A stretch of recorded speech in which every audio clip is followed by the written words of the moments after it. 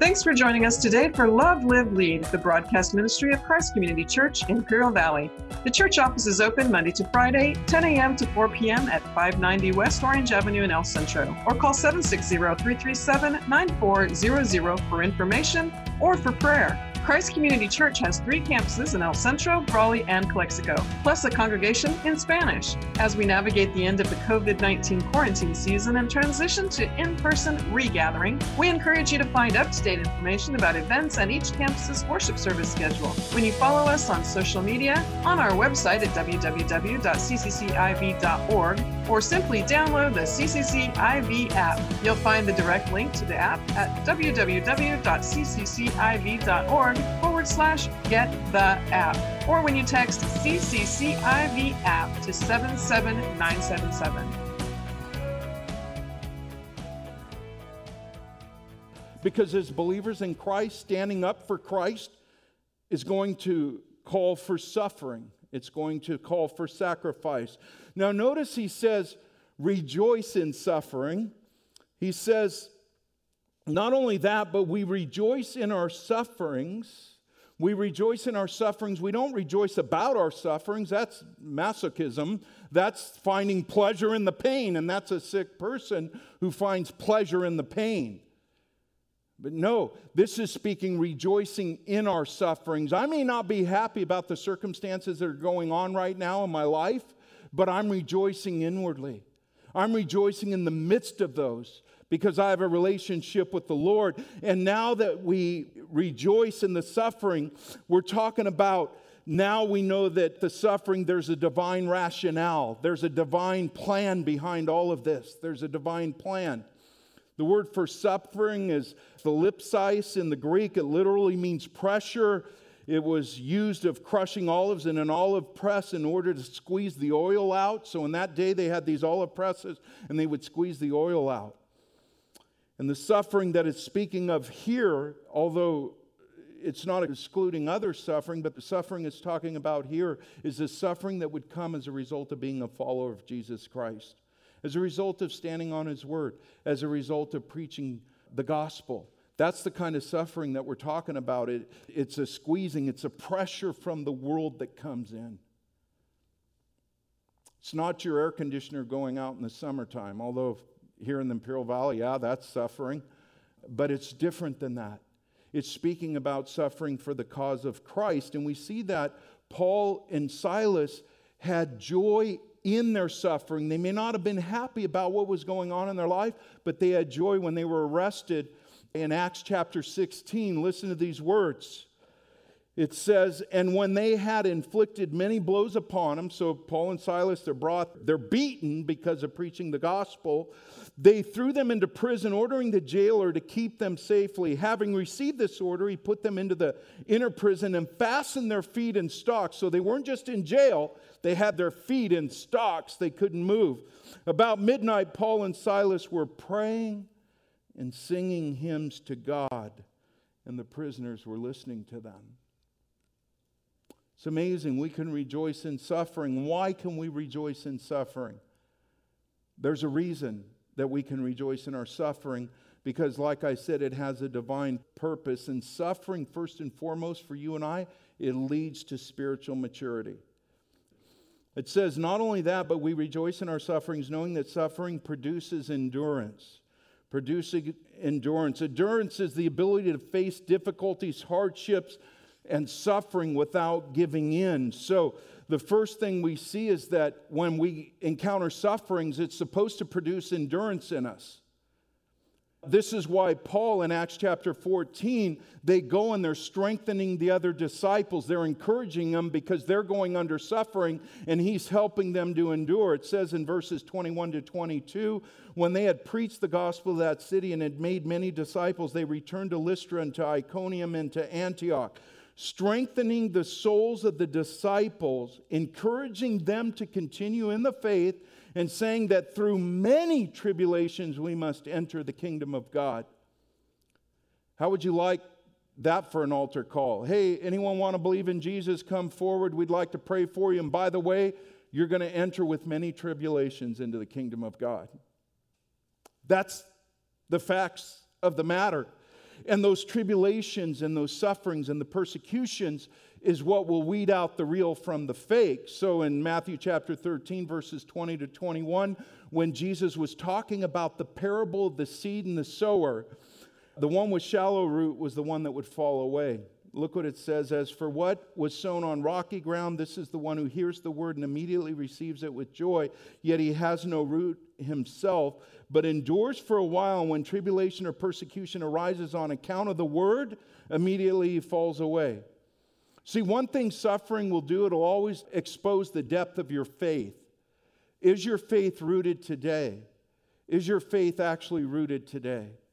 And that's what you have to ask yourself, man. Am I rooted today in faith? Am I willing to endure through the tribulations that come as a result of serving God, serving the Lord, living out His Word? Secondly, endurance produces character. Look at this chain reaction that's happening. Suffering produces endurance, and endurance produces character. Endurance produces character. The Greek word dokimi includes the idea of approved as a result of testing. In other words, your character, who you are, is really tested through things like suffering. And that's what Paul's saying here. This is going to produce character. Why? Because suffering will always expose those weaknesses in you.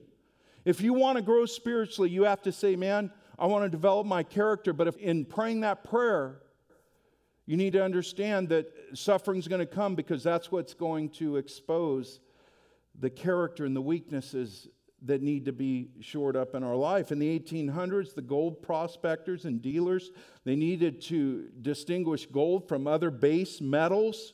So they would apply nitric acid, and it would dissolve the other metals more quickly than the gold. The acid test was used to prove which was the real gold from the other metals. And as we endure through suffering, it's the acid test that's going to expose the metal that shouldn't be there.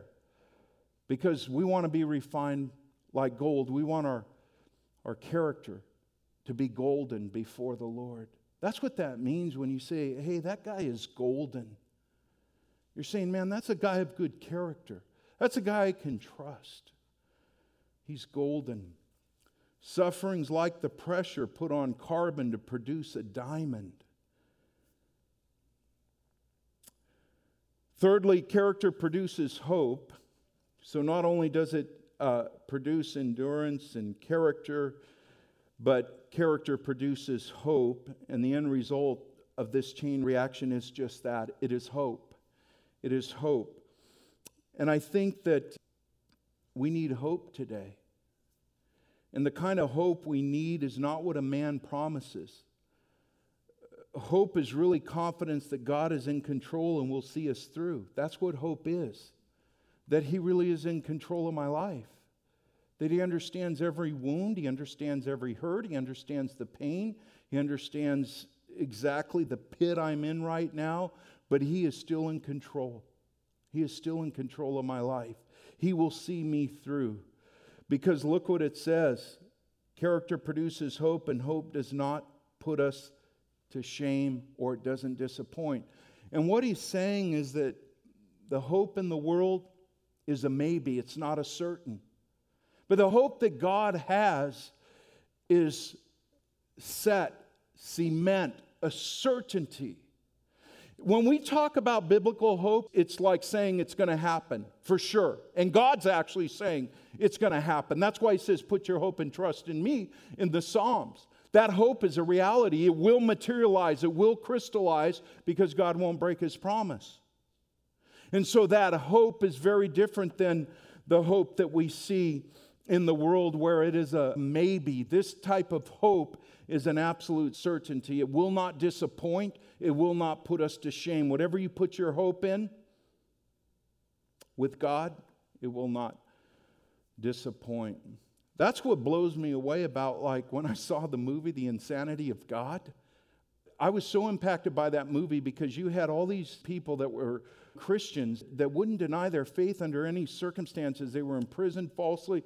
They went under immense torturing, even to the point of death. But many of them were just enduring suffering, and they would not renounce Christ. the hope never shrunk in their lives. Under suffering, their hope only grew in Christ. And that's what real hope does. Real hope only grows in the sufferings. It never shrinks back. It only grows. Lord, this would be a good day for you to return. Why do you say that? Because you're in the midst of a trial, right? You're in the midst of a season of suffering on your own, and you're like saying, man, Lord, this would be a great day for you to return. Your hope is in that. Your hope is in that. So don't judge suffering by its cover, right? Don't judge suffering by its outward appearance. We use that term, we judge a book by its cover, right? Some of the worst books I ever read had the prettiest covers, and some of the best books I ever read had the ugliest jackets on them, because it's what's in the content. You can't judge your suffering by its cover. You got to see what it's producing, what the content is inside. Now, I want to read you a poem. I want you to listen to this. It was written by a soldier, and his body was found towards the end of the Civil War. But he was a Christian, and he died on the battlefield, and he's attributed to writing this poem, and I want you to listen to it. Because when you read this poem, he's expressing the irony that in response to everything he asked from God, he was given the opposite, which created in him compassion and growth and blessing. So everything he asked from God, God gave him the opposite, but it was still what was the most blessed life for him and what he was really hoping for. Listen to this poem. I asked God for strength that I might achieve.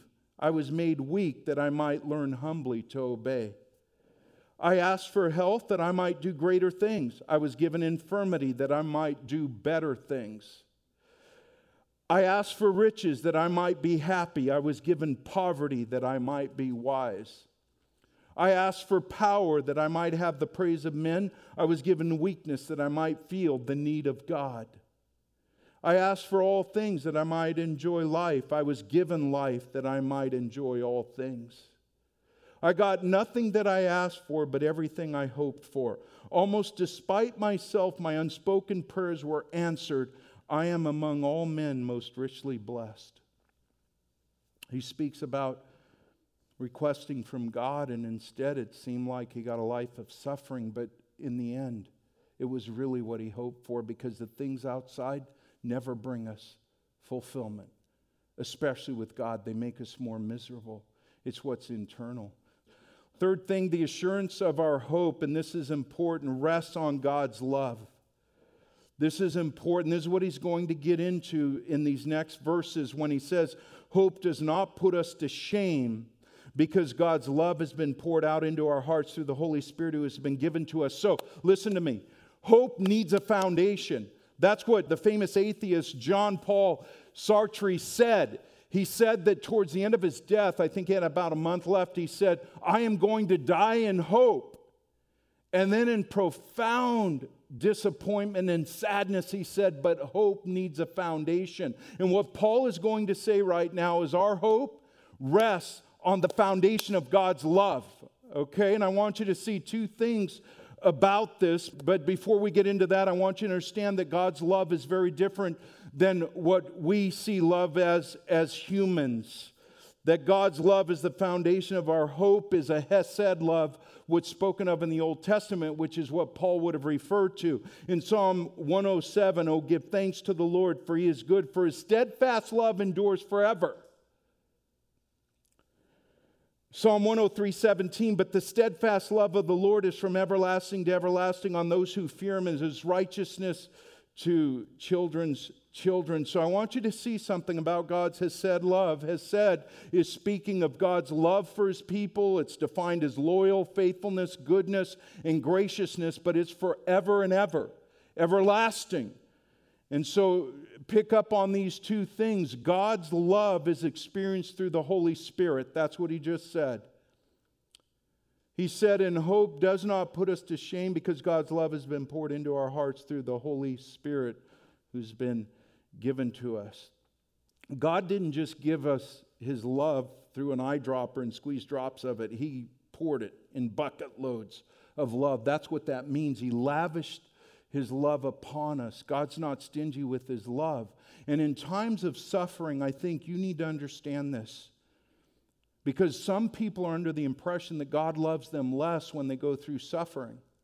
Some people are under the impression that God somehow jumps ship when they're in the midst of their suffering. And I believe this is why Paul is bringing this out right now. He knows the church in Rome is going to suffer. He knows you and I are going to suffer. But that doesn't mean that God loves you any less. And Tim Keller said these words: many Christians testify that they feel more of God's presence and love during suffering because it makes them focus on and trust in Him more. When my children were growing up and they got sick and they were suffering, they were the ones that got the most attention.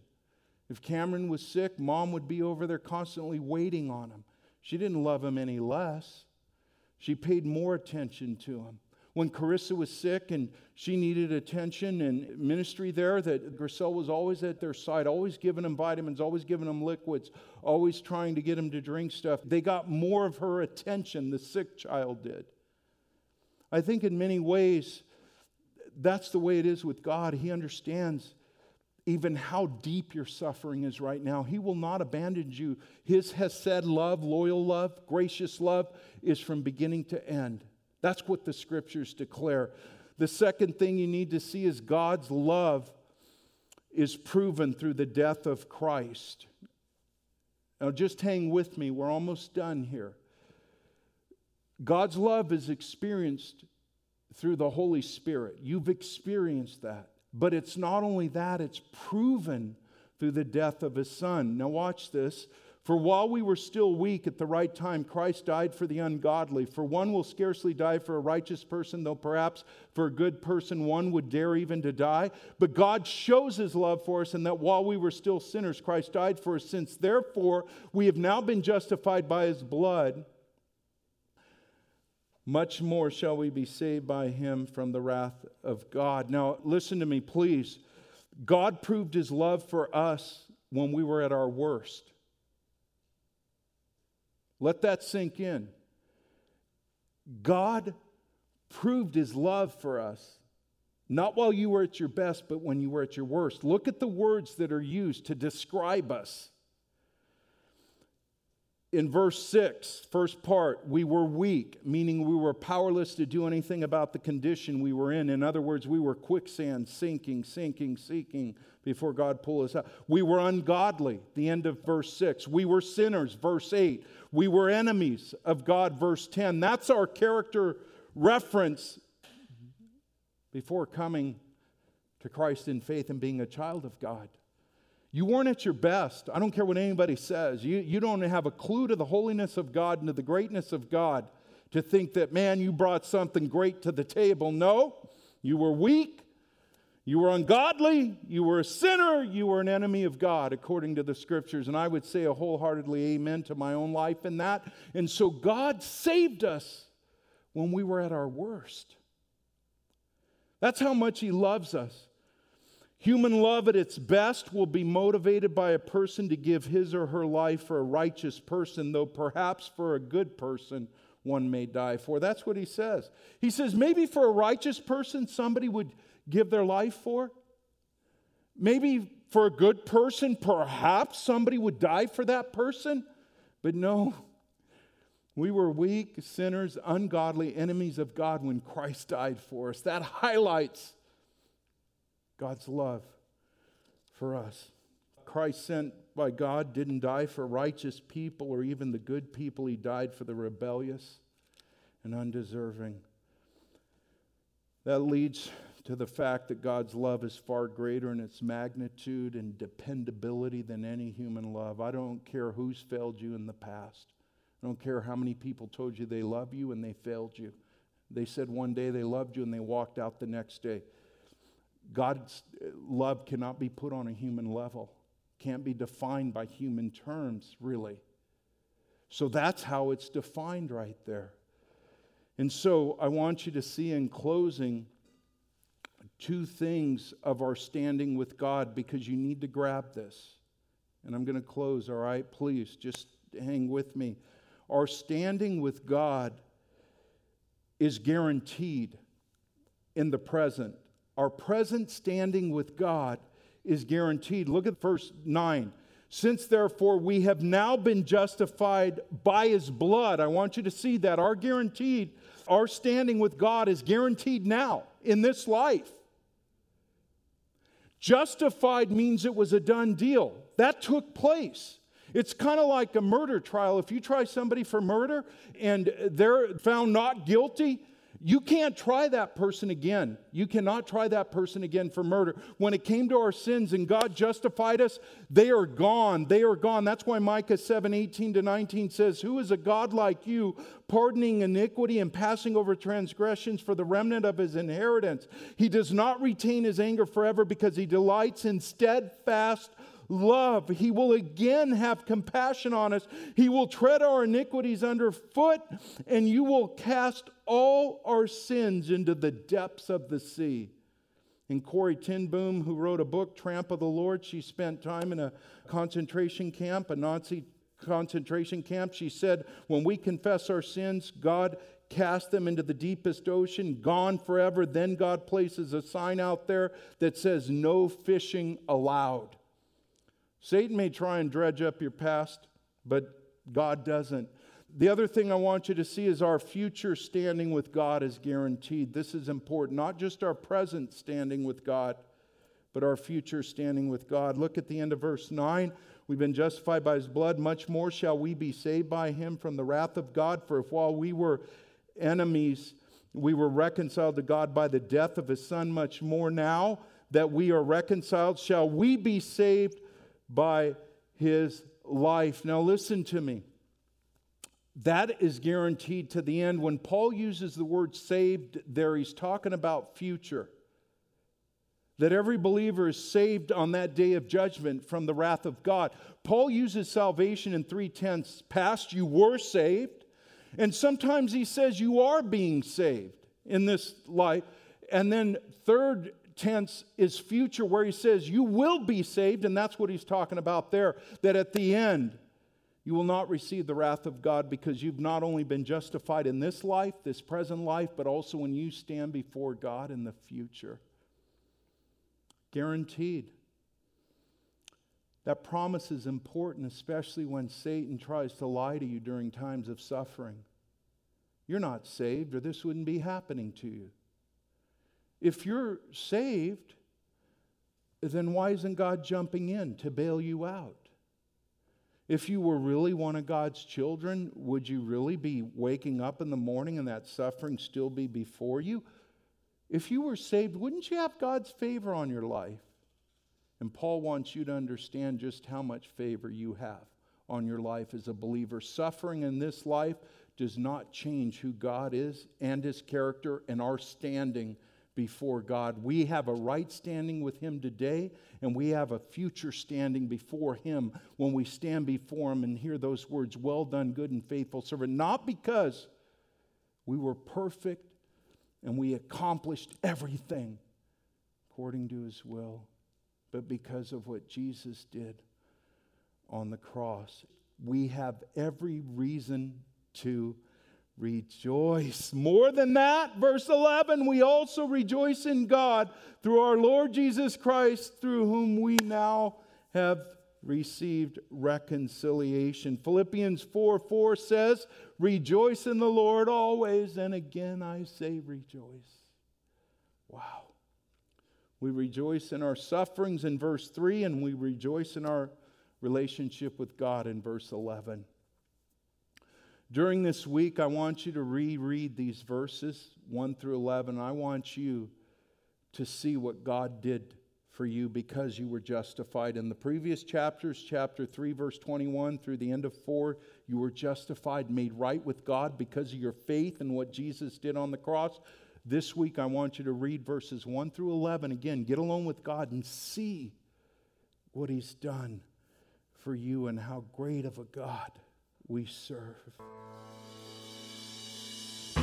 Thanks for joining us today for Love, Live, Lead, the broadcast ministry of Christ Community Church in Imperial Valley.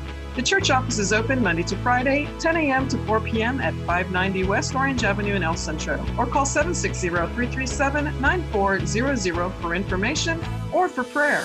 Christ Community Church has 3 campuses in El Centro, Raleigh, and Calexico, plus a congregation in Spanish. As we navigate the end of the COVID-19 quarantine season and transition to in-person regathering, we encourage you to find up-to-date information about events and each campus's worship service schedule when you follow us on social media, on our website at www.cccIV.org, or simply download the CCCIV app. You'll find the direct link to the app at www.cccIV.org/get-the-app, or when you text CCCIV app to 77977.